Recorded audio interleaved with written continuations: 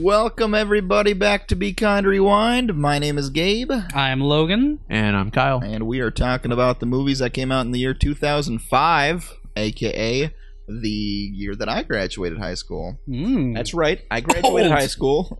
How dare you, sir? How dare I? It was a cough, honest. And so this was honestly an okay year for movies, in my opinion. 2004 was such just a top of the mountain kind of year. 2005 had a lot of good movies, don't get me wrong, but as far as great movies go, it was a little top heavy, you know. Very much so. Yeah, I think that's what we were kind of saying earlier. Yeah. Like our top fives are strong. Steve. And then you get in the bottom five and you're like, well, this wouldn't have made it any other year, but yeah. A couple movies that came out this year. Oh boy, where'd it go?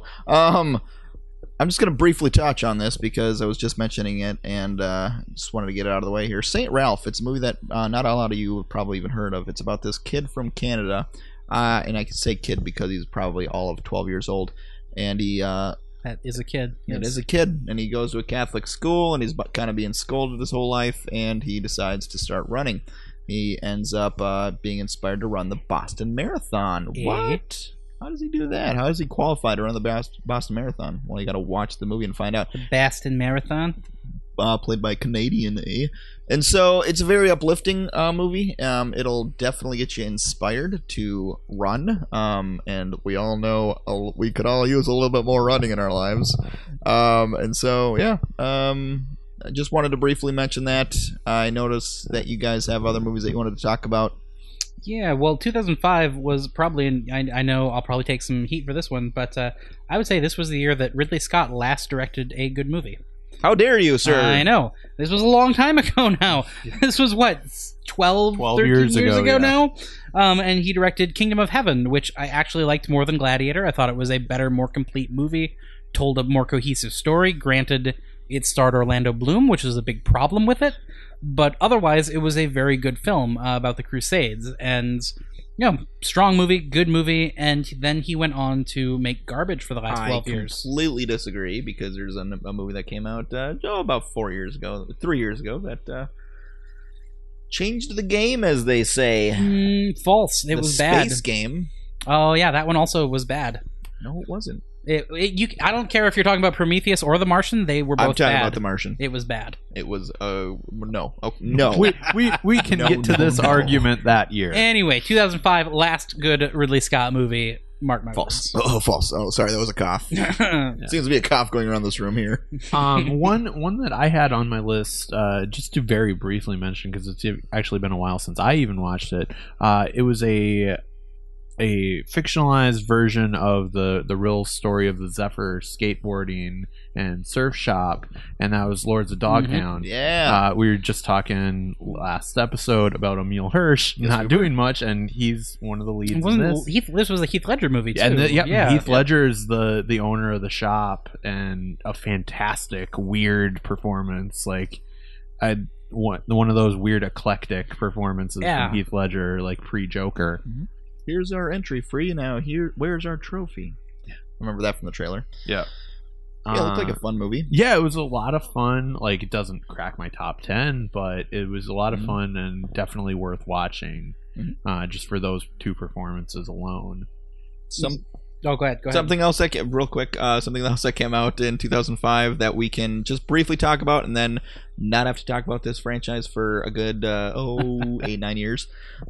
Star Wars Episode 3 Revenge of the Sith came out. Yep. Don't think that made any of our top 10 lists. I don't think so. And a lot of people say the original or the prequels were absolute trash and that are not making anybody's top 10, but a lot of people actually say that out of those three movies, the Revenge of the Sith would be their favorite. I think they're wrong, because just because it's PG-13, just because they go a little bit darker, doesn't make it a good movie. The case in point was the volcano scene with Anakin Skywalker and Obi-Wan Kenobi, where they're fighting about 5 feet away from lava, and then the cheesiest kind of transformation into Darth Vader happens right before your eyes. Yes, screenwriting was not Lucas's strong suit. No. I would agree that this was the least terrible of the three. No, I would say. I mean, Attack respectively, of the Clones was fun. Sure, respectively, episode 1 because of the Duel of the Fates and the pod racing scene. See, I only see one of those as a pro. Yeah, well. It has 2 tent poles for episode 1 that are good, but not the rest is not good. But in my opinion, not a redeeming quality about Revenge of the Sith. Fair, and I mean, and so fair. there's that. What were you going to say? Well, no. So 2005 has one of the movies that I like the most that probably is the least deserving of it. Okay. Doesn't make my top 10 because I'm aware this is not actually a good movie. Four Brothers with Mark Wahlberg and Tyrese. It has an early Chiwetel Ejiofor, who is fantastic, and he's actually in one of my top 10 movies this year. Hey-o. And I absolutely love him. And it's a simple premise. It's actually cribbed from an old John Wayne Western, unofficially. And it's about, a woman who is murdered in what may or may not be a simple robbery. Spoiler alert, it's not. And her 4 adopted sons, come back to town. Well, one of them still lives there, but 3 of them come back to town because of this to look into it, pay their respects, and then see what's going on. It's a pretty straightforward action revenge movie, and it's just it lives and dies on the dynamics of the 4 brothers, their interplay with each other, which is just it's fantastic and familial, and it works. And I have 3 brothers of my own, and so I like this movie far more than it deserves, but I probably watch it once a year. And if you have 3 brothers, watch this movie and you'll like it. Okay, you will like it. You will sit there and you will like it. Another movie that came out. This was a documentary. Technically, it was called The Aristocrats. Didn't quite make my top 10. Didn't even come close, actually. It's a movie about. It's a documentary about documentary. Well, yeah. Is that the right word? Yeah, technically it is. It's more like. It's about the history of the joke. All right. It's about a history of a joke called The Aristocrats, and it's a joke that comedians tell amongst each other, and it's not that funny of a joke. It's really not. So they made a whole movie documentary about it, and it's just basically the going from one comedian to the next, trying to outdo the next person, and it works fine as a documentary, but again, it's not that funny of a joke, so it's, in my opinion, not that necessary of a movie to begin with. Yeah, like, funny enough, at this point, that I think that premise would have worked actually a lot better as like a YouTube series. Sure. Where you'd get 2 or 3 comedians each telling each their episode, version of the joke, and then each episode, and then going forward. Yeah. But that wasn't feasible at this point because it was. I was going to say YouTube was just in its infancy. Just a baby. Yeah. They were both going for the same thing on there, infancy and babies. Yeah. What did you want to talk about, Kyle? One of mine that I wanted to mention, a movie that I feel gets undeserved hate because it's not a bad movie. Yeah, it's not a bad movie, but it's just an interesting portrayal of the character, and that is Constantine. Yeah. Like, I think if Shia LaBeouf being a sidekick movie. Mm-hmm. Yeah, we ignore that though. He's actually not that bad, but like Keanu Reeves actually puts on a fairly good performance. Well, here's the interesting thing, and I feel about Constantine the way I feel about Hellboy, in that it's wrong. It's not the comic. It is so different, but it's good. Yep. It is a good, interesting movie, and it's so opposite that you just almost have to go, okay, this is something different. Yeah. They take this blonde British, messed up character, and they make him black-haired and American and Keanu Reeves. Yeah. But it's gritty and dark and very twisted, gritty, and Francis Lawrence directs the hell out of it. It's like it gets the supernatural tone that you want from a Constantine style story, but it just, the character feels off. Yeah, but really good things about it. It's Tom Wilkinson, right, as the devil? Yeah, Tom Wilkinson is the devil. And you've got as Gabriel, Tilda Swinton as who's Gabriel, fantastic. Which is such a good performance. For kind of forgettably, it has Rachel Weisz. Yeah, who's like not in it. Yeah, she's like the supporting protagonist, I guess, is what you would call her. Which is weird in a Constantine story because he's kind of such a loner. At yes points. And no. Yeah. I mean, at points. But I think for a first story, you'd want him to be by himself. Yeah, I would think so. And I always, I keep hoping that they're going to get Constantine and do it right. And, this wasn't it, but it was good. The TV show wasn't it, and it wasn't good. There was a TV show? Yeah. Oh, yeah. Briefly. Yeah. Oh, crap. I forgot about that. But no, this is an undeservingly forgotten movie. It's quite good. Quite good. Also, Charlie and the Chocolate Factory came out this year. Yeah, I don't know. Do we want to argue about that, or argue about how good it is? I liked it. I'm a big fan of the Roald Dahl book. Okay. Which means I hate the Gene Wilder movie, which is everybody's childhood favorite. Yeah. So, I've fought with a lot of people about that. You get into some pretty heated arguments. Yeah, no, I have, because I'm also, if you don't know, not shy about my opinions, which has gotten me in trouble with friends in the past regarding this movie. Oh, wow. But I like the, Johnny Depp, Tim Burton version. Don't love it. It's very Johnny Depp and Tim Burton. Yeah, that's my problem. They have a ceiling to how high they can go for the most part. Mm-hmm. And it hits that ceiling. It's like, okay, this is good. Yeah. Yeah, okay, fair enough. I didn't like it, but I'm not going to fight you for it. I respect your opinion, man. But it's wrong. And another movie that came out that I just want to briefly talk about.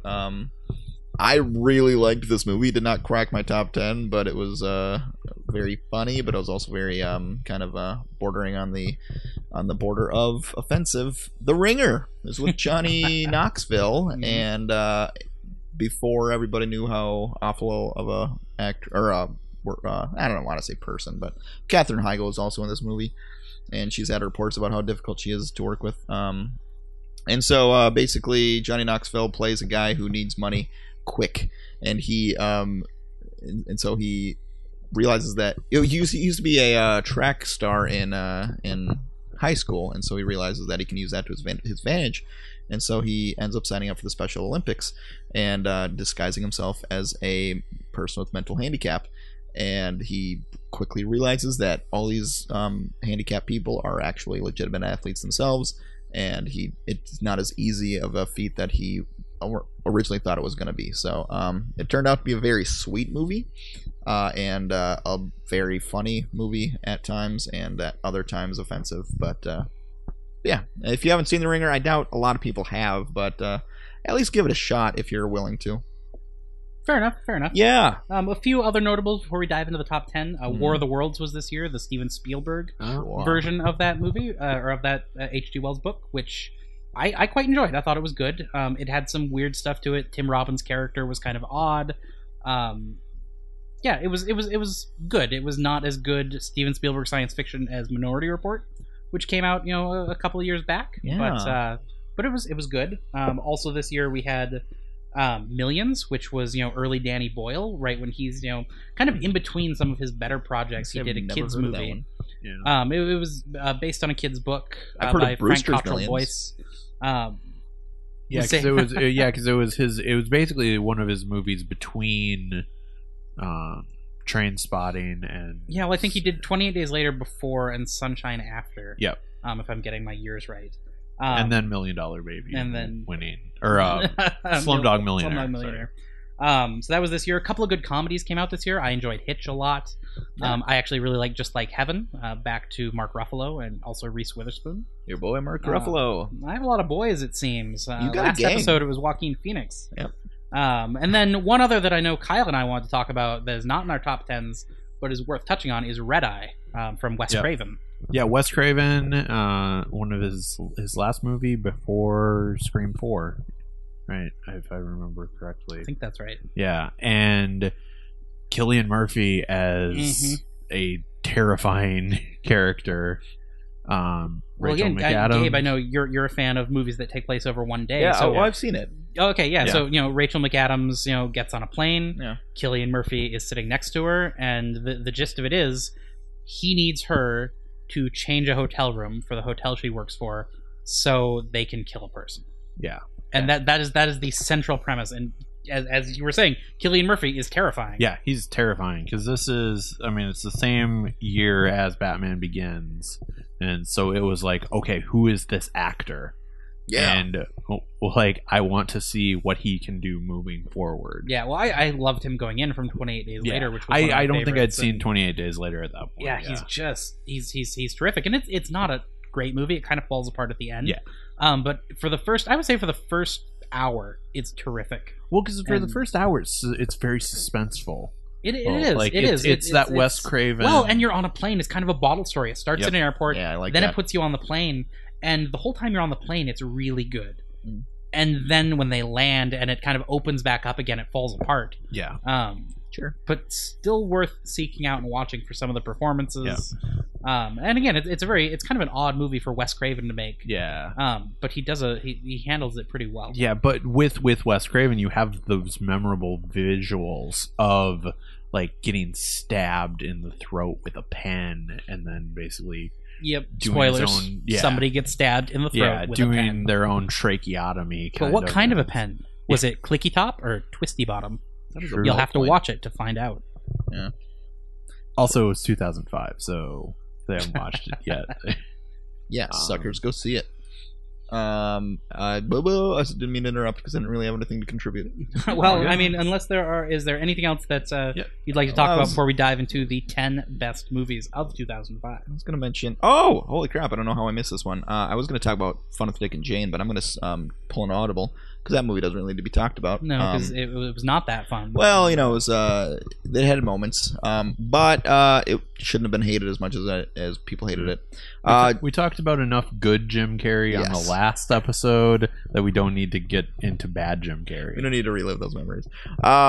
This just barely missed my top 10. I apologize if it's on your guys' top 10. I don't think it is. Just Friends with Ryan Reynolds and Amy Smart, and it's also a very young Anna Kendrick, Anna Faris. Yep, Anna Faris, and it's very fun. It's a Christmas movie, and it's charming.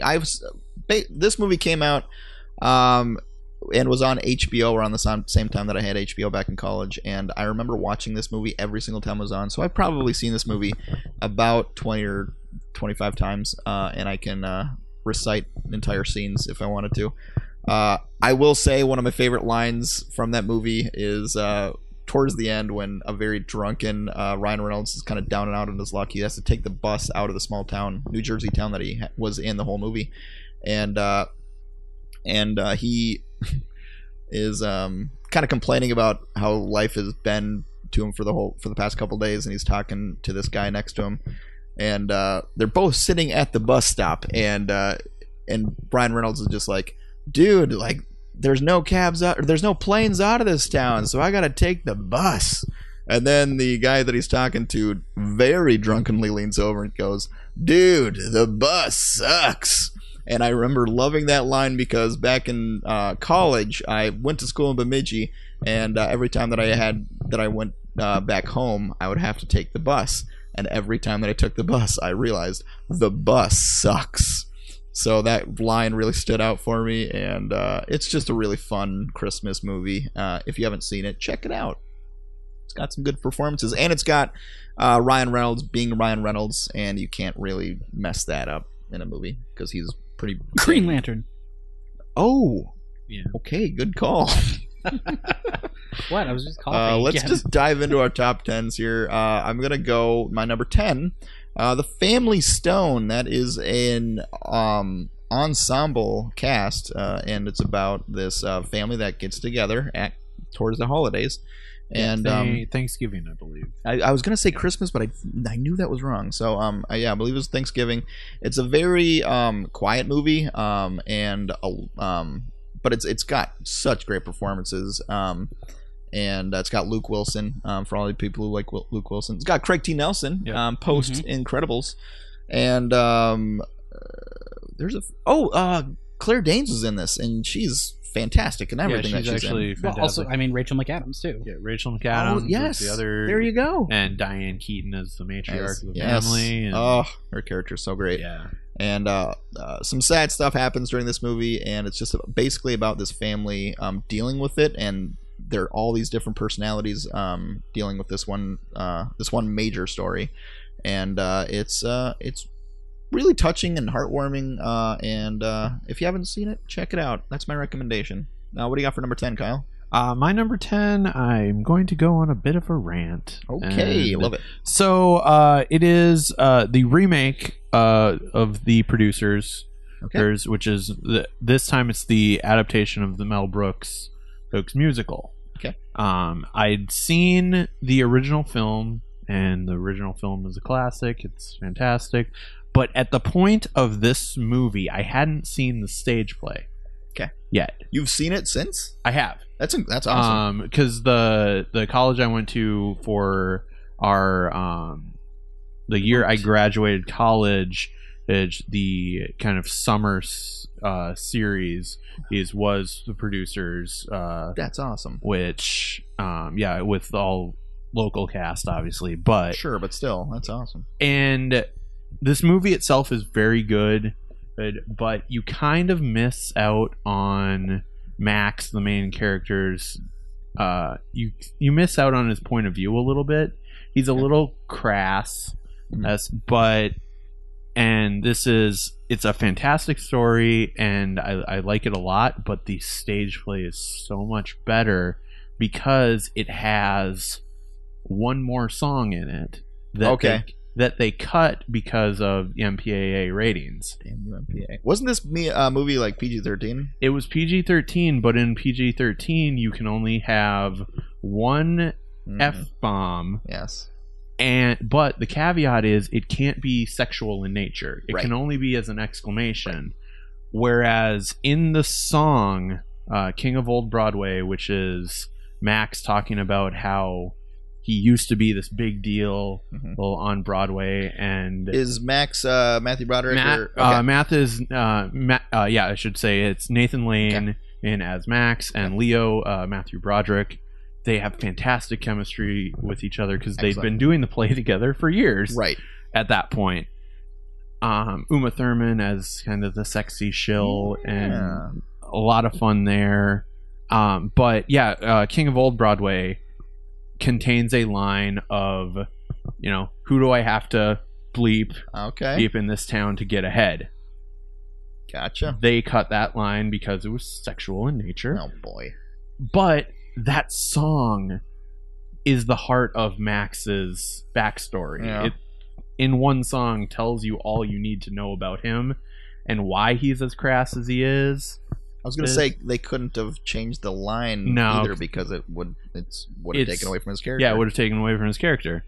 So when I saw the stage play, I was like, oh, this is why Max is like this. And it also helped that a friend of mine was playing Max at the time. So I'm like, oh, now I connect. Awesome. Next with. Was it Shane? No. Okay.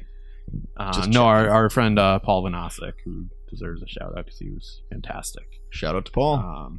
But yeah, that was my number 9, and it's still a very good movie, or number 10, sorry. That's okay. Yeah. But still a very good movie, but Will Ferrell was in it. Will Ferrell is the Nazi. Yes. It's a ridiculous movie. It's still a lot of fun, but just literally go at the beginning, if you have the DVD, go to the deleted scenes, watch King of Old Broadway. Okay, good. Because they filmed it and then they realized, can't have that. So watch that and then start the movie. Yes. We can't say the F word. Yep. So, but then what's your guys' number 10? So, and I'm only going to touch on this briefly because it's higher up on your list, but my number 10 is Serenity, which is, of course, the film set in the Firefly universe from Joss Whedon after the show was canceled. There was enough of a fan outcry to get a movie, and it's quite good. It was about as good as I could expect in terms of getting one film, one shot to wrap up what really probably would have been multiple seasons of story. And I don't know if it's really deserving of being in the top 10 or not. It also has some issues. I think it is, but there's also a strong emotional attachment for me. Yes. Because at that point, the show had been off the air for a while, and this was it. They were all coming back, all these characters that you were deeply involved with who you hadn't got to find out how they ended up. And so really that kind of smoothed over any issues that I had with the movie. Yeah. And the cool backstory that I think was one of the last days on set, Alan Tudyk stole the red button and the callback button. Mm-hmm. And when he found out the movie had gotten greenlit, he sent the button to Joss Whedon. He's like, "You're calling us all back." That's awesome. So that's my number 10. We'll get to it, and we can talk a little bit more about it a little later on. And then my number 9, same deal. I know it's higher up on your list, and that's Brick. Starring JGL. First big film from Rian Johnson, I want to say. Yeah, first big film from Rian Johnson. Film that got any kind of a big release or anything and got any kind of notoriety. Yeah. That had Joseph Gordon-Levitt in it. We'll get to more on that later. We'll get to that. Very good film. Yeah, it's way higher on my list.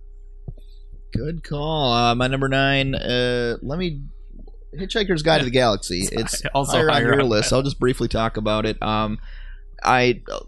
Not a lot of people loved this movie, but me and Kyle actually did. It came out the year that I graduated, and so before this kind of has a special attachment to me because in my senior year I had a lot of downtime because we had a whole period where we just did nothing. We sat in a room and hung out until the next period, and so my English teacher actually like a couple months before Hitchhiker's Guide to the Galaxy came out. We had a conversation about it, and I told him that I never read the book, and he looked me in the eyes like, "This is your kind of book. Like, it's your humor, it's your writing style." Because my English teacher growing up, Mr. Ferris, he was very supportive of my writing, and I've since kind of let him down because I haven't really done a lot of writing lately. But he did want to let me know that just Hitchhiker's Guide to the Galaxy is my kind of stuff, and so he actually lent me his copy of the Hitchhiker's Guide to the Galaxy series, 4 official books at the time, and one side story about Zaphod Beeblebrox, and so I read the first book, and before the movie came out, loved every second of it. I love the style, the writing, and all that, and actually that did, in my opinion, translate to the screen pretty well.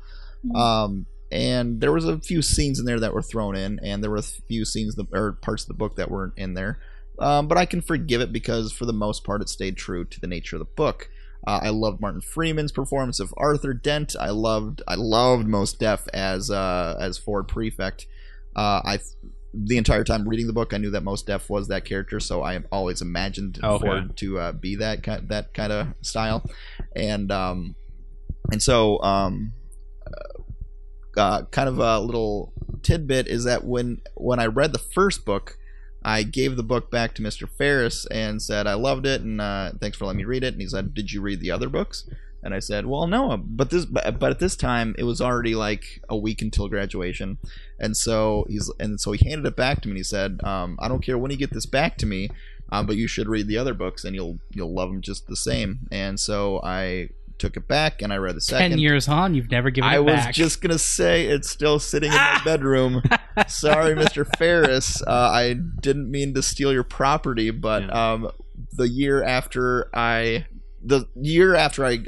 was at Bemidji, I was gonna come back and find Mr. Ferris and personally deliver his book back, but that never happened.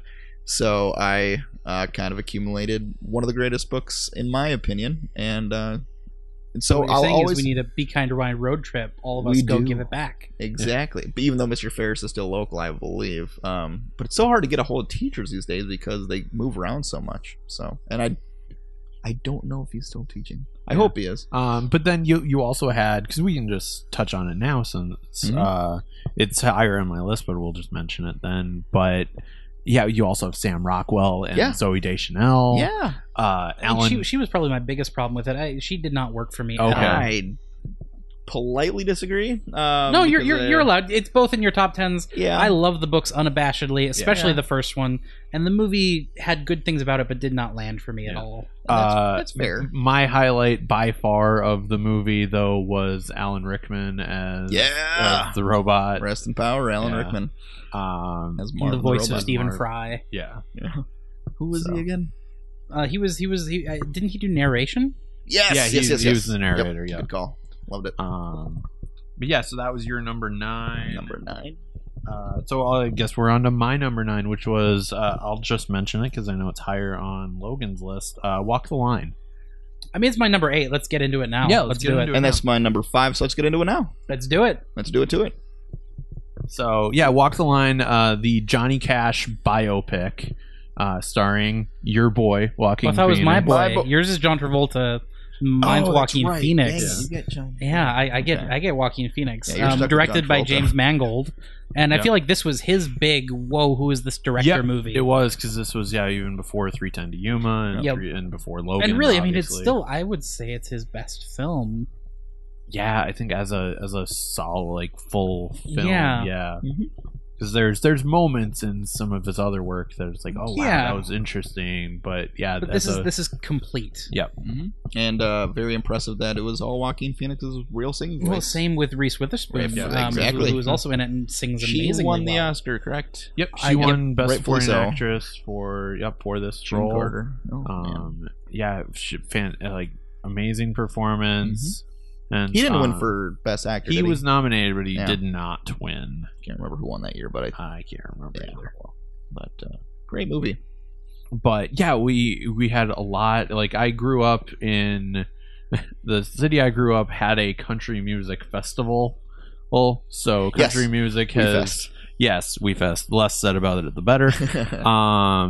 But so country music was always influenced in my younger days, so there was a lot of Johnny Cash being played. So part of that was why is this so high on my list.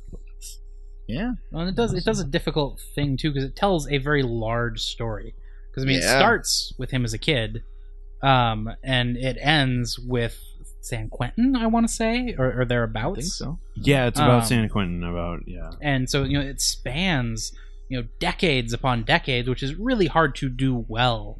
And it does it, fairly seamlessly, I would say. Did Johnny Cash die around this time that this movie came out too?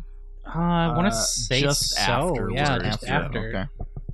So I remember they came out with that movie, that song "Hurt," which was a remake by Trent Reznor, and I don't remember if that song came out the same time that Walk the Line did. Either way.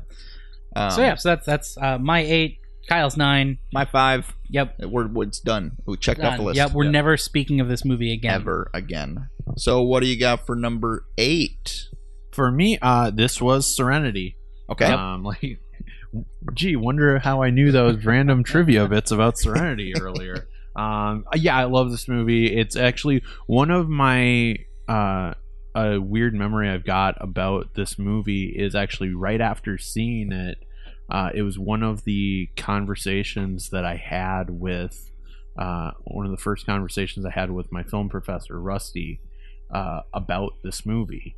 Because I even then, because it was my history of film class that I took, and I was talking to him about it, and just there was so much backstory, and you could tell those elements were there of a good sci-fi movie. It wasn't gonna be Oscar worthy. Well, I think the problem with it, if it had a problem, was that he had to take so much material and cut out anything unessential to fit it into one movie. To fit it in, and certain parts of it, I think some of the elements there was a character, Mr. World, who was integral to the plot, and in the context of the movie, he was very out of nowhere, didn't quite fit. Yeah. But if you pulling back and looking at it, you would go, okay, this would have been led up to and built up to over the course of a whole season.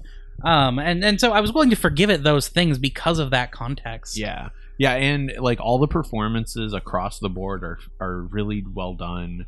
And even Mr. World is David Krumholtz, who does not get enough Crummy. Get enough work.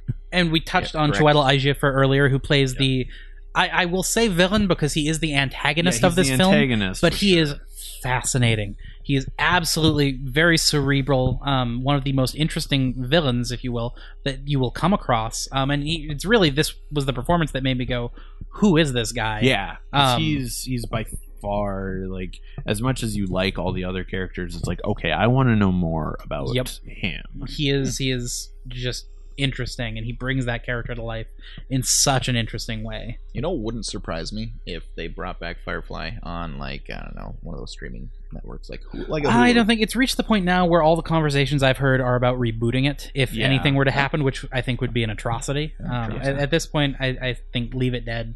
Yeah. We have good episodes. We have a movie. Yeah. Let it be what it is, and it is something special. Sure. My number 8, moving on with the list here, Cinderella Man, starring Russell Crowe and Craig Bierko and Paul Giamatti. And it's a boxing movie. It is based on a true story about Russell Crowe's character named Cinderella, who goes up against the ball and goes up against a boxer. He's trying to make a name for himself. He's trying to be a contender. And he's going up against a guy who killed a man in the ring, and played by Craig Bierko, named the Max Baer. Well, you're jumping ahead too. Like that's the culmination of the film. It's really it's about the Depression era, and Russell Crowe plays the boxer who's just trying to put food on the table, and then he breaks his hand and he can't box anymore, and he's kind of kicked out. He's not allowed to box anymore, and it's kind of about his journey back. Sure. Yeah, it is. It's my number 8. I loved that movie. Oh, it's terrific. It's fantastic. It's got really good boxing scenes too. Of course, I think a more recent movie did the boxing scenes better. You know what? If it's a boxing movie, I'll probably like it because they usually make for a good story, and this one was no exception. So there's that. My number 7. I'm just gonna move right along because we already talked about your number 8s, I believe. Yep. Wedding Crashers. It was Owen Wilson and Vince Vaughn's kind of their 2 roles to take and go with the places that they wanted to go with it, and it's got Rachel McAdams. Hey! Shout out to Rachel McAdams, and if you're listening to this podcast, hi Rachel, we're big fans. And so Wedding Crashers kind of made it popular to crash weddings, even though plenty of people did it before, but now people do it all the time. It's kind of annoying. But I just really hope Owen Wilson shows up to my wedding. I'm just saying. Be great. Hey, wow, it's Owen Wilson. And I really did like the dynamic between Owen Wilson's kind of laid back, laid back Southern comedy to Vince Vaughn's quick-witted, very quick talking, kind of New Yorkish kind of acting, and it had a really good dynamic between the two, and the story itself was fun. It's got a very early Bradley Cooper in there before he was Bradley Cooper, which was surprising because you see Bradley Cooper in this movie, and then in Wet Hot American Summer, he's got mega movie star written all over him from the get-go, and it's amazing that it took his career that long. I think it was The Hangover was his huge breakout role to really get the ball rolling on his career, because he was great in this movie as the unlikable fiance to Rachel McAdams, and it's a very charming movie. It's a little long because I think this was a Judd Apatow produced movie, and those have been notorious for being a little too long. 2 hours long, or even a little bit longer for a comedy. Yes, exactly. And Judd Apatow has. I'm going to talk about another Judd Apatow movie in a little bit. But they are notorious for being a little too long, but also some of my favorite movies in the past, or comedies in the past 15, 20 years. So, what do you got for number 7 there, Kyle? My number 7 is a documentary called Murder Ball. It's about the U.S. Paralympic, like the 2004 Paralympic quad rugby team. It's paraplegic. So yeah, it's various forms of quadriplegic, and it's full contact wheelchair rugby. It is one of the more vicious sports you can ever see. It's been a while since I watched the documentary itself, but it was always fascinating. Like, it's fascinating in way they told the story. Kind of fascinating to think of that all these quadriplegics and paraplegics are actually going to try to injure each other more. So I don't know. It's a fantastic movie and just very well done. Yeah, as I said, it tells a great story, plops you down in a world that when I watched it, was completely unfamiliar with. Yeah. and just grabs you and pulls you right in. Yeah, just the struggles that everybody goes through in that movie, and the fact that it's a documentary, so it's like they're not sugarcoating any of this. Yep. It was a little misleading though, because no murder. Watch the deleted scenes. Okay, plenty of murder there. So my number 7 was the adaptation of Pride and Prejudice from Joe Wright. I think And this zombies. was no zombies. No, we've been over this. No zombies. And starred Keira Knightley, and probably my favorite performer in this was Donald Sutherland, who's hilarious. But the best part is just Joe Wright's direction, which is fantastic. This is early Wright. I think Atonement is either the next year or the year after, and this is just him doing his thing. It's a ancient story. What is this? 200 years old? Tale as old as time. Yeah, not quite that old. No, it's like early and 1800s. It takes granted it cuts material out of the book because it has to, but it does about as good a job of a film adaptation, of a single film adaptation of Pride and Prejudice that you could do. Were either of you fans? Never saw it. Never read the book. Sorry. I mean, you need a college professor in your life lending you books. Well, where's Mr. Ferris? He wasn't a college professor. He was a high school and middle school. But yeah, where were you on that one, Mr. Ferris? But anyway, yeah, Pride and Prejudice. I don't have a whole lot to say. Just delightful. Okay, rock on. So what's your number 6 then, Logan? Now, my number 6 is King Kong. So this was the Lord of the Rings follow-up for Peter Jackson and company. It was an updating of. I would dare say that this was the Marion C. Cooper King Kong. So it had nothing to do with the Jeff Bridges movie that came out, or any of the King Kong sequels, or Son of Kong, or anything like that. This was Peter Jackson's love letter to Marion C. Cooper's King Kong. The original. The very first. The original. And it's a large movie. And I don't mean that as a pun. It's roughly 3 hours long. Yep. And that was a sticking point for a lot of people. And you feel it on repeat viewings. I felt it the second or third time I watched the movie, but the first time I watched it, it flew by because it's interesting throughout. It's actiony throughout. There are cool, fun things happening the whole time, and it's a movie made with a sense of fun and a sense of wonder. Didn't it take an hour of movie time to get to the island? Close.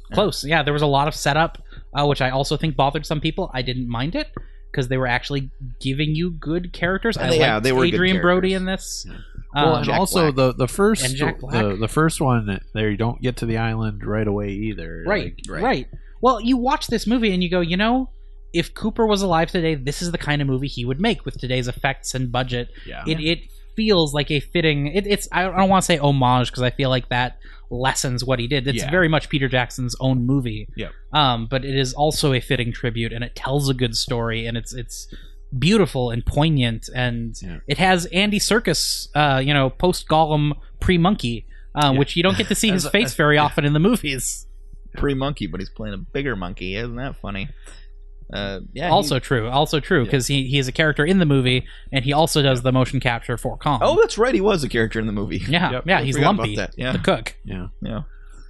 My number 6. I don't have a whole lot to say about this one. Crash. It came out. It won the Oscar for Best Picture in 2005. I don't agree with that. Yeah, I was going to say, like, the fact that Crash is number 6 on your list. Yep. Doesn't appear on mine. Or doesn't Logan. appear I on never even Logan's. saw it. It came out. It won the Oscar. And I was like, I don't. There's nothing about that movie that made me go, I have to see this. There were some good performances. Actually, Ludacris was great. Ryan Philippe was really good. Actually, Matt Dillon was good too. But then with the other half, Sandra Bullock and Brendan Fraser, I didn't care a lick about them.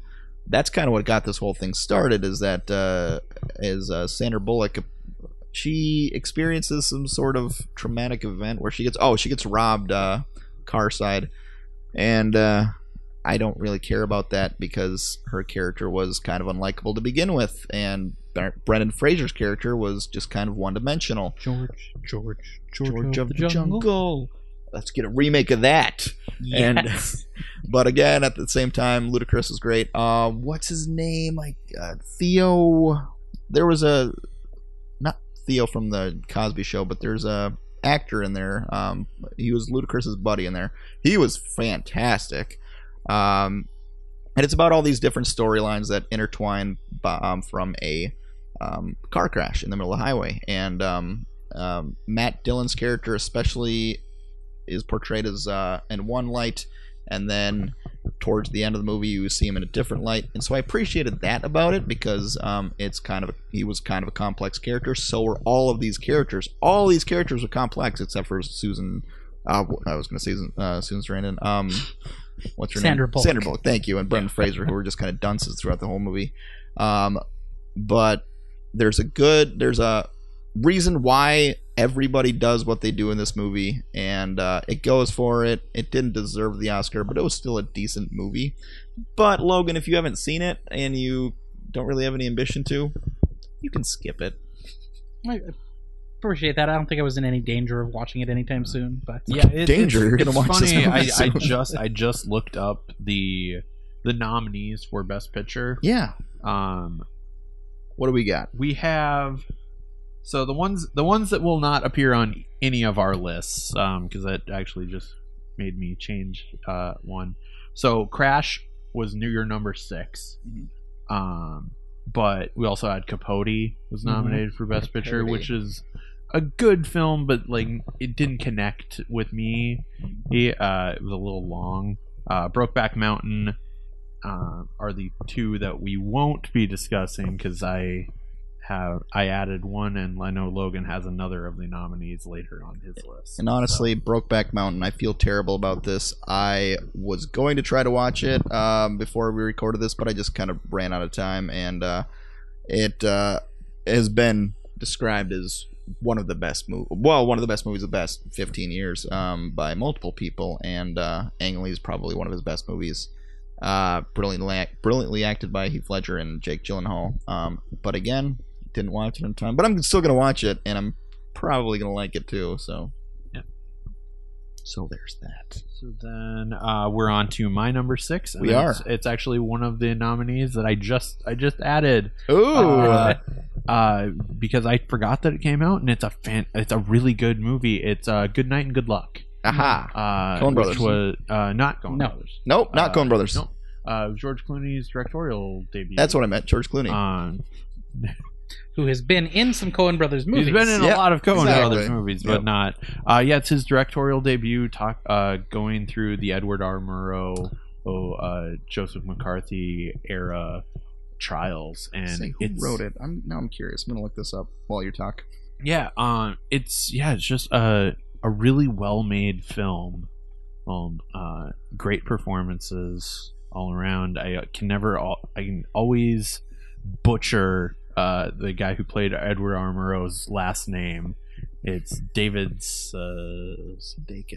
Not Sudeikis. Logan, say something. Well, I'm trying to remember if I've even seen this movie or not, because I feel like I Jason watched Statham? and I have no memories of it, because this movie came out right around the same time as another George Clooney movie, Syriana, which Syriana. I know I saw and didn't like, and I feel like I saw this one and it just made no impression. That I can see that I really enjoyed it. And thought it was well done, but I think that was mostly thanks to the performances. Right. Well, which movie did this kick off your top 10 then, Kyle? This kicked off Waiting. Oh, interesting. We can still talk about it. Yeah, well, yeah. But Waiting's just a fun comedy, is all it really was. It's got Ryan Reynolds in his heyday. So there's that. Yeah. And John Francis Daly is one of his non-Freaks and Geeks roles. And Justin Long, the poor man's Adam Brody. I think it's that last and then my number 5, I'll just briefly mention, because I know it's higher on, I think, both of your lists. Nope, just on Gabe's list. And that is Batman Begins. Batman. So what's your number 5, Logan? I'll just briefly say my number 5 is Walk the Line, so we can go. Yeah, I just wanted to get that out of the way so nobody's in. No, I think we should talk about it. I think so. My number 5 is another forgotten, unappreciated Steven Spielberg movie, and it's interesting. I think with Steven Spielberg, he made such great films at the start of his career that it has actually kind of overshadowed a lot of the good work he's done since. And he hasn't been, as consistent in the last decade. He's made some duds, he's made some mediocre movies, but he's made some terrific films that, because of his early stuff like Jaws and Schindler's List and Jurassic Park, doesn't get the due it deserves. E.T., Close Encounters. So last year I talked about The Terminal. This year it's Munich. The movie about the hostage crisis at the Olympics. And it stars Eric Bana. And I think the interesting thing is actually the script. It is written by Tony Kushner, who is traditionally a playwright. And it has that feeling. It's a very intricate, very small feeling movie, considering it tells a big story. And it's written, it's Tony Kushner kind of reveling in the fact that he can, have edits and cuts and go from two scenes and settings that really you could never cut back and forth between on the stage in a movie. And Steven Spielberg takes it and runs with it. It's one of the grittiest, most adult movies Spielberg has made, I think, in terms of content. Isn't it one of his very few rated R films? He's done a handful. I mean, Schindler's List and Jaws and Close Encounters. Close Encounters. Hard R. But no, you're right. Spielberg has the reputation of being a family filmmaker, and by and large he is. And this is a very adult film, both in terms of violence and sexuality. But it is just terrific. It's gripping. It is kind of harrowing. Eric Bana is another actor who I feel like doesn't get enough good roles, and he's terrific in this. And it's, again, very forgotten. Most people haven't even heard of it. So look it up, and if you think it's your cup of tea, then watch it. It's very good. It's actually talked about in one of my upcoming favorite movies in 2007. Ooh, teaser. Yes, teaser. Don't quit listening to this podcast in the next 2 episodes. Please don't. Please never stop listening. Until we're done. Until we're done. And then stop listening. What do you got for number 5? 4? That was his number 4. Right. So my number 4, we're just going to gloss over because you both have it. Thank God. And that is, Shane Black's wonderful, wonderful Kiss Kiss Bang Bang. Okay. So then, what's your? So then, my number 4 was kind of the major directorial debut of Rian Johnson, and that is Brick.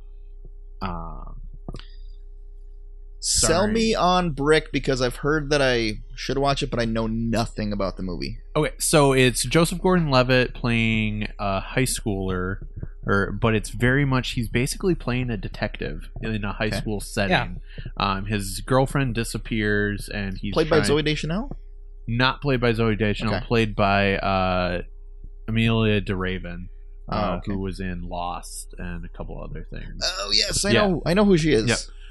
And he's going around investigating on what could possibly have led to her disappearance. It's this noir tone. Imagine like a hard-boiled Bruce Willis character, and then throw it into high school. Yeah, and it's brilliant because of that. Yeah, because you get the high school drama dynamics. But in this hard-boiled detective style story, and it's a really interesting movie. The fact that it thankfully put Rian Johnson kind of on the map and on people's radar, or he's gonna direct a Star Wars movie now. Yeah, which is ridiculous. And this was the first mature role for Joseph Gordon-Levitt. It really post Third Rock from the Sun and Angels in the Outfield and all his kid roles, and it's oh wow, this guy can actually act, he has some chops behind him. But it's just a fantastic movie. It was kind of one of those indie movies that I just kind of fell in love with. So I just added it to my movies to see list because Logan kind of sold it with that hardened Bruce Willis in high school. Nice. My number 5 was a movie called Green Street Hooligans, starring Elijah Woods, post Lord of the Rings. I think this was actually his first movie after Eternal Sunshine last year. Correct. Sunshine was. Absolutely. And it also stars Charlie Hunnam. And I knew Charlie Hunnam back in the day from a show, Judd Apatow show, called Undeclared. And so I knew him from that, and so it was a really. It's not a very big movie. It's a movie about soccer hooligans in London.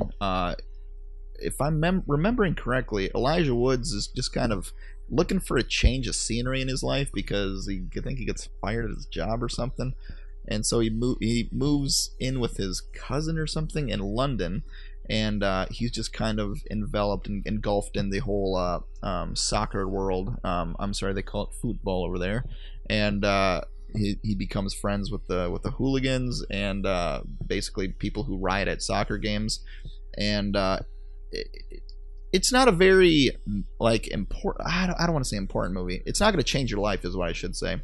But it was a very good movie for what it was. I don't remember a whole lot of it, unfortunately, because it was so long ago that I watched it. But I just remember liking it a lot, and don't remember who directed it or who wrote it. If you can, because I know you're the director expert over there. Some guy and another some person. Some guy. It might have been a gal, though. Might have been, but Hollywood is notoriously sexist, so exactly, probably some guy. Exactly. All right. Well, that's all I can talk about for Green Street Hooligans. What do you got for number 3? I'm just going to talk about number 3. I'm sick of this. Yeah, well, my number 3 was Hitchhiker's Guide to the Galaxy, which we talked about earlier. Yes, we did. So yeah, what's your number 3? Another Judd Apatow movie. This was officially his directorial debut, at least movie-wise. The 40-Year-Old Virgin, starring Steve Carell, Paul Rudd, Romany Malco, and Seth Rogen. And this was before anybody knew who Seth Rogen was. He played, in my opinion, kind of this macho man kind of guy, and you would never have thought that he would turn into the Seth Rogen that we all know and love today. Not Seth Rogen. Exactly. He's not a macho guy at all, but he played a macho man character, and he played it well, very convincingly. But you know who else had a very convincing performance is Steve Carell. You completely bought that his character was a virgin at age 40, and he just knocked it out of the park. He was just so awkward, and just his mannerisms, and you're actually convinced that Steve Carell is still a virgin after all these years.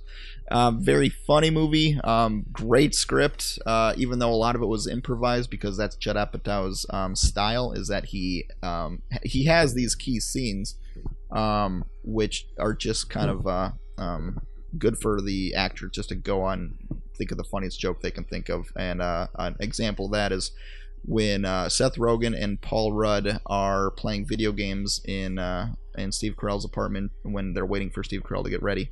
They're just going back and forth about telling, you know how I know you're gay? Because you like Coldplay. Like, that was just an example of all the different improv that they actually were allowed to do in this movie, which kind of made it a little bit of a longer movie. Wasn't it the first, because we're in the DVD era now, like that was the first, like, for the extra features to have the Linerama. Yep. Of just, okay, here's the premise. Yeah. Go. Yeah. And speaking of extra or special features, and a Judd Apatow movie, Knocked Up came out a couple years later. Has probably my favorite special feature of the last 20 years. It is a fake mockumentary about how they found Seth Rogen to be the lead character in that movie, and they go through a whole bunch of different actors. Justin Long makes an appearance, Michael Cera makes an appearance, a whole bunch of other notable people, and I think you can find it on YouTube. If there's one thing you should watch, it's that one. But going back to 40-Year-Old Virgin, it's a classic. Check it out and enjoy. I will have to watch that one since you lent it to me about 2 months ago. Yeah, I'll get around to it. But one of these days. So my number 3 is Kung Fu Hustle. And I don't know, Gabe, you haven't seen it, I don't believe. I believe you're correct. And I've seen it. Yes, Kyle, I know you have. It's not on your list, though, is it? It's not on my list, but that's mostly because I forgot it came out that year. Right, and it is hilarious. And again, it might have come out the year before in Asia. Yep. And was released here in 2005. So a little bit of a gray area there. Yeah. But it does for Kung Fu movies what Shaun of the Dead did for zombie movies.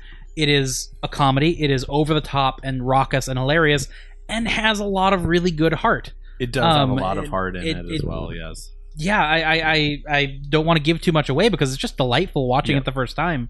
Find it, track it down, watch it. It's good either subtitled or dubbed, as I recall. I believe Stephen Chow, who plays the lead, does his own English dubbing, if I'm not mistaken. So, yes. And which is why normally I would say subtitles only, but he does a very good job with the dubbing. So yeah, look it up, watch it, hilarious. Yeah, it's super hilarious, and actually, if you're a kung fu fan, the fight scenes are actually really good. Mm-hmm. Like they're over the top. Well, that's the thing; it's not comedy. making fun of kung fu movies. It is embracing them in a different way. It is a love letter to kung fu movies. Yeah. So then what is your number 2 then? Logan? So my number 2, and I forget, was this nominated for a Best Picture Oscar this year? This was not, and it's a crime because it should have been. History of Violence. This was a David Cronenberg movie, which is really interesting. He's known for horror. And this is him kind of branching out a little bit. It is also a really one of the first terrific post-Lord of the Rings roles for Viggo Mortensen. Besides Hidalgo. Besides Hidalgo. And it's based on a graphic novel that it really doesn't have that much in common with. The movie is much better than the graphic novel, actually. And it's about, as I recall, and it's been a while since I've seen it, but a small town, I want to say he's a short order cook, but he works in a diner. He has a family, he has a life, and then one day these people show up who claim to know him from a past life of crime. I won't spoil anything else for you, but Viggo Mortensen is terrific. Ed Harris is terrific as one of the guys who shows up and is terrifying. And it's just it's a very he is and it's an incredibly graphic movie in every way. It has some very violent scenes, as the title implies, but it also has some very graphic sexual scenes that also kind of plays into the whole violence motif. But just a very it's kind of a hard movie to watch, but worth it if you think you can, if that makes sense. Yeah, and like not only Viggo Mortensen, who puts on a great performance, Maria Bello is fantastic as his wife, who has no idea that like he potentially has this past criminal life. It's kind of weird that it was not nominated for anything, not even, I just looked it up, not even acting categories, because I keep joking that Viggo Mortensen the last few years has always been like the second best actor, and he's had roles that he probably should have won for. This being one of them, Eastern Promises, and a couple years being another. Yeah. So you mentioned Maria Bello. I think getting her. No, I'm not going to confuse with somebody else. She's somebody that I wish was in more things. Yeah, because she was in this. She was the original bartender in Coyote Ugly. Because I recognize her for that. And then the year after this, she's in Thank You for Smoking. Yeah, and is also movie. Fantastic in that as well. But then my number 2. So now we get in our fun comic book space pretty much for the rest of comic book sci-fi weirdness for the rest of this kind of, and that is Sin City. Yes. Okay. It is I'd say my favorite Robert Rodriguez movie. I'd say I'd agree with that.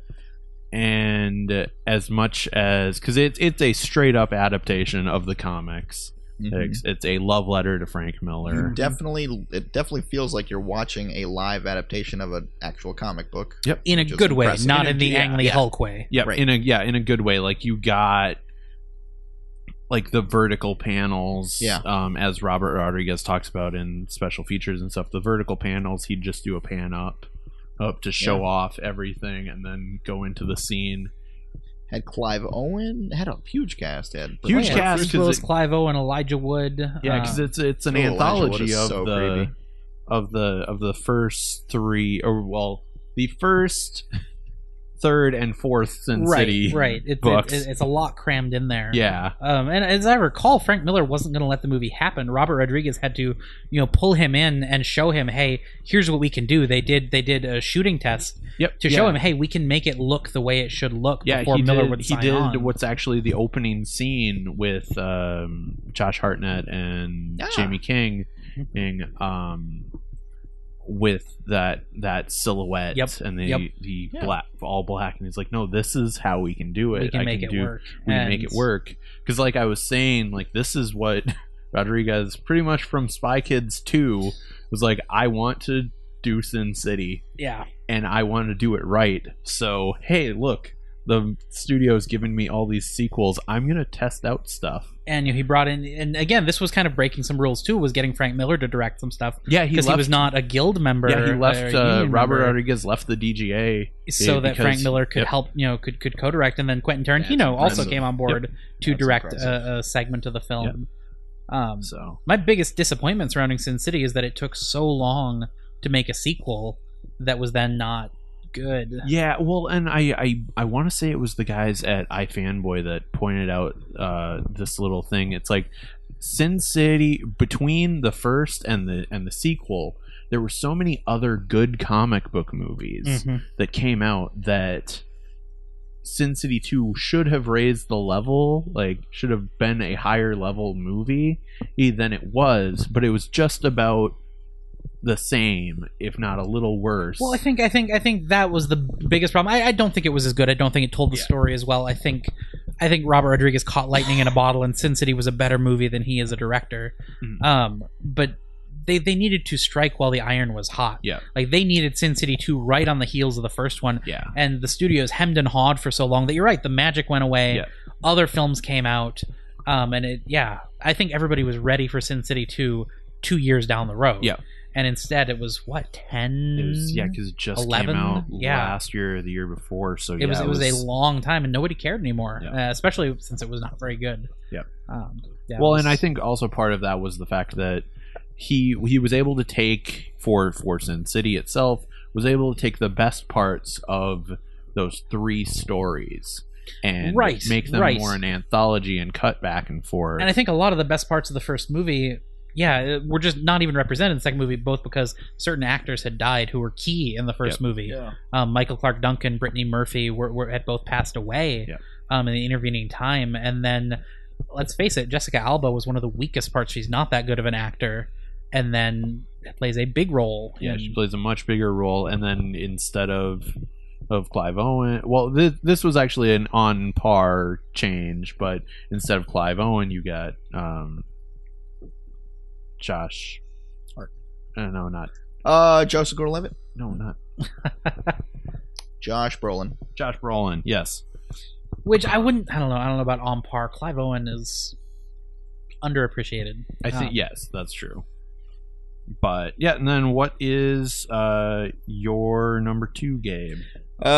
Speaking of comic book movies, it's Batman Begins, and it was the start of the Dark Knight trilogy, and it was my first real introduction to Christopher Nolan, because this is actually when I first started knowing who he was, and what he when everybody started knowing who he was. Even though he came out with like a few movies before this, but yeah, he just kind of took the Batman franchise and did what he thought was right, and he really makes it his own and knocks it out of the park. It's not the best of the trilogy, obviously. The Dark Knight was the best by far, but still, this is a really good movie. Well, it was interesting, and it didn't make my top 10, but nobody loves Christopher Nolan as much as I do. Yeah. Which I get teased for a lot. Not sure why, because he's terrific. Yeah, well. But Batman Begins was interesting because I feel like the studio had not really let go of it yet. Granted, they were coming off, the terrible Joel Schumacher movies, and they needed something new and something fresh, but they hadn't quite said, here, make what you want to make. Yeah. So you still get kind of some of that campiness in it, mixed in with the gritty reality that he brings in, and it's not until you get to the second movie that he just gets to do whatever he wants, and it is the best superhero film of all time. For sure. And Batman Begins still has some of those flaws. I love it. It is fantastic, and it paved the way. But you still kind of get that feeling that the studio had some hands on it. Yeah. I loved the introduction to Batman, how he's just training out in the Himalayas or whatever. He's a prisoner at one point, and you just kind of see his journey about how he becomes the Batman. And Christian Bale brilliantly portrayed the Batman. I thought the voice was a little cheesy, but that gets worse as the series goes on, and unfortunately. Yeah. Well, and he I get where they were going with it. Like, he needed to disguise his voice in some way. Yeah. And they didn't want to do a weird mechanical, like, Batfleck. Yeah. And so, but I will say, last year we talked about villains with Doc Ock. I thought Ra's al Ghul was also, or Ra's al Ghul for your other people, was a great villain. I thought they set him up beautifully. I thought that was a hallmark of his whole franchise. All three movies, the villains were interesting and intricate. And yes. I thought the very ending scene with the Joker card was a brilliant kind of setup to the next movie, because it just got everybody excited, and that is how you market a sequel. And I think he did something really smart too, which is he didn't make the first movie a Joker movie or a Riddler movie or one of the classic Batman villains. He used Ra's al Ghul, who was terrific and fantastic and interesting, because the first movie, unlike the following two, really was so about Batman and Bruce Wayne. And the thing about the sequels, and I love them and they're tremendous, is they're more about the villain, I would say, or the city or other characters than they are about Batman / Bruce Wayne. And Ra's al Ghul is a good villain for that, because he's such a reflection of Batman. And trying to, and he's even in the comics, make Batman better. And he's Batman's mentor and all that, and so he knows Bruce Wayne inside and out, so that's what makes him a great villain. Also, what motivates him, but also that kind of carries into the sequel. The Joker is, in my opinion, the best villain of all time, because he's so unpredictable. He's an agent of chaos. He's not doing this to get money. He's doing this just to cause chaos, and he's Batman's perfect nemesis, because they balance each other out, and they need each other to survive, basically, even though it's kind of ridiculous of a premise to think about. But honestly, that's what makes Joker such a great villain. But also Ra's al Ghul was and actually that ending is the exact same ending, speaking of Frank Miller, as Frank Miller's Batman Year One. Is him and Commissioner Gordon talking, and there were a lot of fingerprints of that. And there's a lot. Is talking on the rooftop next to the bat signal, and then talking about, I've got this weird guy, I think he's right up your alley. He leaves this at every crime leaves scene. A calling card. Which feels so much like a lead-in, but really Christopher Nolan went into each movie only planning to make that movie. And then address a sequel afterwards. So it was a throwaway. It was part of Batman Begins, not a lead into The Dark Knight. Like I said, it was more part of the fact that we're doing kind of an adaptation of Batman Year One. Here's how Batman Year One ended, and then hey, if the studio wants to pick up from there, go for it. So. But then Logan, what is your number one? So my number one is an odd one, and almost nobody has seen this movie. I almost missed it because I was looking at box office receipts for the year to figure out what my top movies were, and this made maybe $400,000. I don't know what it made. It didn't make anything. It didn't get a release. It's not its fault. But Mirror Mask, and Mirror Mask is a fantasy movie. I guess maybe urban fantasy you would call it. It's fantasy in the same way as Alice in Wonderland. It's set in the here and the now, and then also set in another sort of parallel world. And it has an interesting pedigree. So it's written by Neil Gaiman, who I'm sure you both know. Terrific novelist, comic writer, film writer. He dabbles in everything. He's written some good songs, some poetry. The man literally does everything. Yeah, he does everything. And this was one of the first films he wrote, because this was before Beowulf, which he also scripted. And so he wrote this movie, and then it's directed by his friend Dave McKean.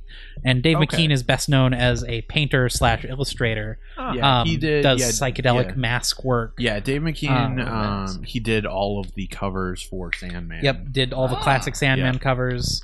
And he's worked with Gaiman before, and he directs this film, and it's very much in his style visually.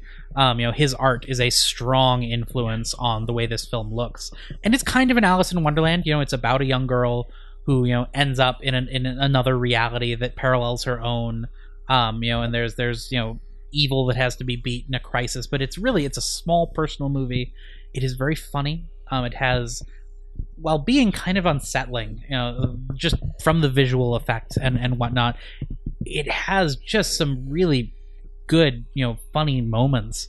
I don't want to get into it too much because, again, a lot of the delight of this movie is seeing it the first time, seeing where it takes you and how it unfolds. It probably isn't, or shouldn't be my favorite film of the year. I put it so high just because I like to impress on people that they should look this movie up, because it is one of the best movies that nobody has seen. Okay, I might dig that. Another movie that is on me and Kyle's number one is a movie that actually not a lot of people have seen. Is Kiss Kiss Bang Bang. It is. I'm just going to briefly talk about it because I know Kyle has can talk about it more, and that's a good thing. But it is Robert Downey Jr.'s kind of first role back into existence here before Iron Man, and it is a very let's say chubby version of Val Kilmer. He actually lost weight for this role, actually. Well, because it was right after Alexander. Okay. Which he put on a lot of weight, and then he kind of. Oh, that's why he put on weight. Okay. Yeah, and then he kind of he slimmed down to look more GQ. Yeah. Okay. And in the suit, yeah. And I speaking of Val Kilmer, I loved his character. I can't remember his name. Gay Perry. There we go. Yeah. And basically, what I love about this movie, this is my boy Shane Black, and it's quintessential Shane Black because it's a crime caper, but it is set in Christmas.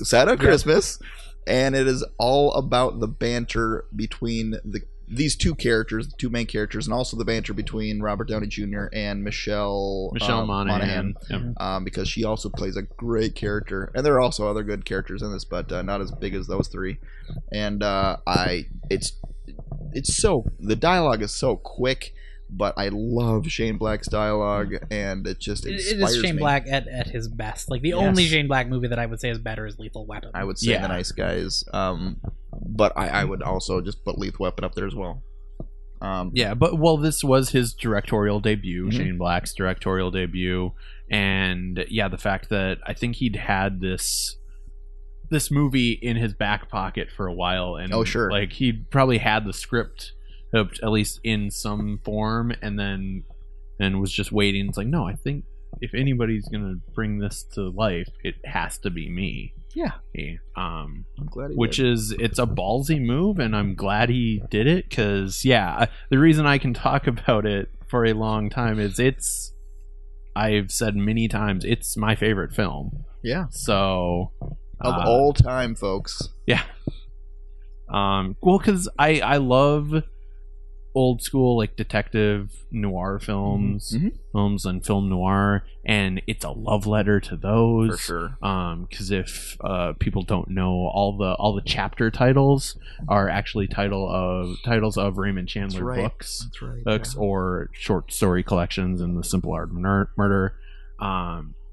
Just fantastic, fun dialogue, and the chemistry between Robert Downey Jr. and Val Kilmer and Michelle Monaghan, all three of them. I wish Michelle Monaghan would do more. I honestly wish Val Kilmer would do more based off of this performance. He's so funny in this movie. He's very funny, but you can tell, like, he's a very eclectic and eccentric actor. Very much so. I've known that for a long time. So much so that if you have the DVD and listen to the DVD commentary, it's Shane Black and Robert Downey Jr. doing regular commentary, and Val Kilmer is just doing shtick the entire time. And it's like, shut up. I want to hear these two talk about this movie. Why are you annoying everyone? Awesome. But it's one of my favorite movies. It's my favorite movie. So correct me if I'm wrong. The next, I probably am wrong. The next directing movie that Shane Black did was The Nice Guys. Yep. Which is probably my top 50 of all time.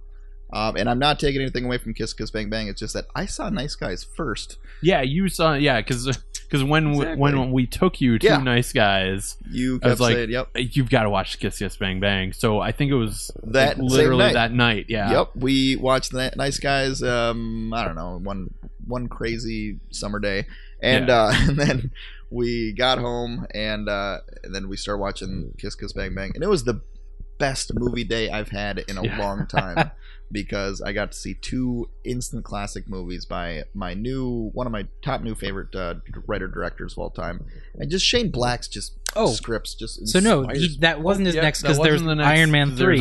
Oh yes, right, that's right. Because like I always keep pointing this out to people, and I've said this because this was back when I was working at a video store. You can watch basically the first 5 minutes of this movie, and if you don't laugh at the end of the opening scene, shut it off, because you're not gonna like this movie if you don't laugh at the end of this scene, because the opening scene is a child magician cutting a girl in half with a chainsaw. The chainsaw gets stuck. She's screaming to high heavens. Isn't there blood everywhere too? Or no, there's no blood, but it's just the shards from the casket thing. So a guy comes in, jumps up on stage, busts open the lock, lifts open the trunk to find out she's curled on the one side, and then just looks up at him and is like, "I'm going to be an actress." And then the guy just smacks her as the opening credits roll, and it's like, yeah, if you don't like that, you're gonna hate the tone of this movie. I need to rewatch it. I need to rewatch it so badly. Yeah. It's awesome. But yeah, it's my favorite movie. So, and rightfully so. It's my favorite movie of 2005.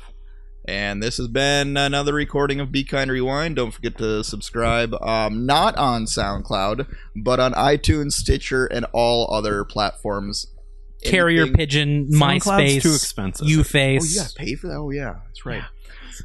Thanks a lot, Chance the Rapper. Follow me on Twitter at Gabarino. Follow me on Snapchat at Gabarino. Follow him in real life. He works at...